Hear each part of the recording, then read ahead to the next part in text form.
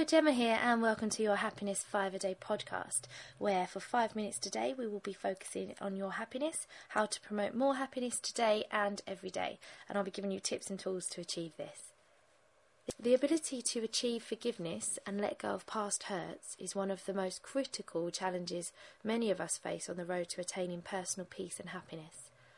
It certainly isn't easy, but it's absolutely necessary for long-term mental and emotional health. Forgiveness to me can be defined as the decision, your personal decision, to let go of resentment, anger, and thoughts of revenge as a result of a real or perceived offence, hurt or wrongdoing against you. Now, it's important to recognise that forgiving someone does not mean denying a person's responsibility for hurting you, nor does it mean minimising or justifying the act. So if you decide that you are willing to release the anger or resentment you're holding towards someone and forgive them, doesn't mean you're justifying what they did. It doesn't mean you're saying that they were right. It does mean you're taking control back and you're deciding to let it go. You're deciding to let it go, not for their sake, but for yours. Because your happiness, your sense of well-being, depends on it.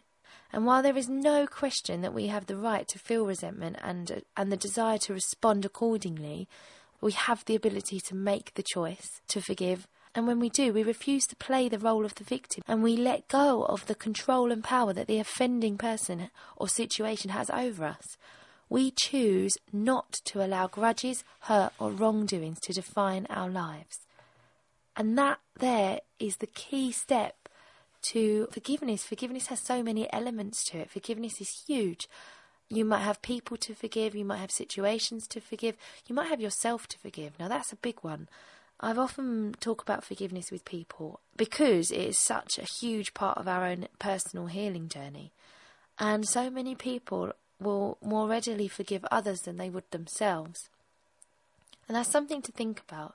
If you're holding on to something, guilt or resentment or anger over something that you've done, I want you to really focus in on how that's affecting your life now and how that can never be good for your health and well-being and happiness. And I want you to start to ask yourself if maybe it is time now to let that go and forgive yourself. Because when we make a mistake, which we all do, we're human, when we make a mistake, the best outcome is that we learn from it and we don't do it again. But there is not a good outcome that comes from berating yourself every day for the same thing. Punishing yourself over and over again for something you've already regretted, you've already learnt from. The real question is to ask yourself, have you learnt from it? Would you do it again? And hopefully the answer is yes, I've learnt from it, and no, I wouldn't do it again. I would choose differently. And therefore you have made that step forwards. You can let it go. It can be something that is now in the past. So whether it's forgiveness that you need to give to yourself or give to others, I want you to really start to think about the position you hold on that. And are you ready? Do you feel ready to release that part of your journey for a better outcome, for a happier outcome, for a happier you? And as I mentioned, it isn't because you think what they did was right or you're trying to let them off the hook. It's actually just because releasing that from an internal space in you is going to free you for future happiness. And it's not just about saying you forgive someone and then holding the resentment anyway. It's truly about releasing the resentment from the inside. And once you've decided if you're ready to do that or not and who you need to do it for, comes the hefty process of actually doing it, which is a whole other story and I will be covering in another podcast. And in the meantime, if you need help on that, please don't hesitate to email me and we can look at ways that you can do that.